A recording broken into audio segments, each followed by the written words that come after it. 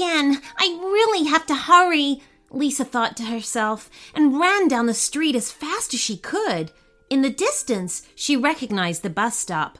The school bus was already there. Onward she ran, but suddenly she heard the sound of the engine. "Wait!" Lisa shouted desperately, but the bus driver did not notice her and drove on. "Oh no, what am I supposed to do now?" thought Lisa in despair, and sat down sadly on the bench. Suddenly, she heard a loud horn. She looked up and noticed a new bus that had stopped right in front of her. "You're Lisa, aren't you? Quick, get on, we still can make it," the bus driver said, and opened the door for her. Lisa was confused. Since when were there 2 school buses?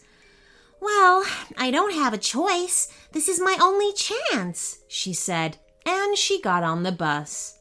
At first, everything seemed normal, but suddenly, Lisa became skeptical.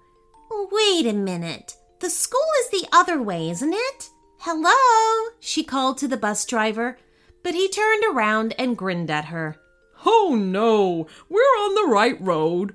Lisa no longer understood what was going on. She turned to the other passengers, but at that moment, her breath caught. Everyone else on the bus was not human. They were animals. A parrot, a lion, a gazelle. They were all sitting in their seats, listening to music, and didn't seem interested in Lisa. To hear the rest of this story and our entire back catalog ad-free, you can sign up to become a premium subscriber of the show. As a premium member of Short Stories for Kids, you'll receive a bonus premium story every Friday, a special thank you shout out, and a guarantee that your idea will be made into a story and read out on the show. So for ad-free listening and all of these other great perks, sign up to our premium channel at our website, shortstoriesforkidspodcast.com. It's as easy as 2 clicks. See you there! It can be pretty tough to find a holiday gift that will keep your child excited long after the day they open it. With a KiwiCo subscription, you're giving so much more than a toy. They'll get a season of discovery and experiences delivered straight to their door. Each box is kid-approved by a crew of kid testers to ensure they're age-appropriate and seriously fun.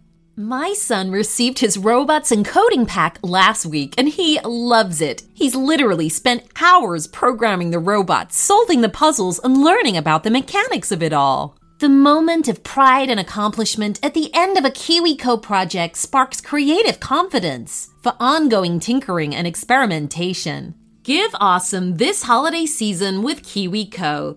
Get your first month of any crate line free at kiwico.com/shortstories.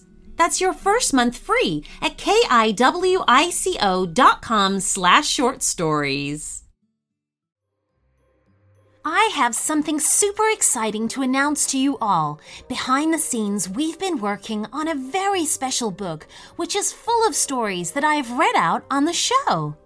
This paperback collection features 38 original stories written especially for the Short Stories for Kids podcast. From princesses exploring a castle to bullying aliens out to steal the moon, this book is packed with witty, entertaining tales to keep kids amused. There are pirates, skeletons, dinosaurs, mermaids, and much, much more. Discover for yourself just why Short Stories for Kids is enjoyed by so many children all over the world. Available on Amazon, the link is in the show notes.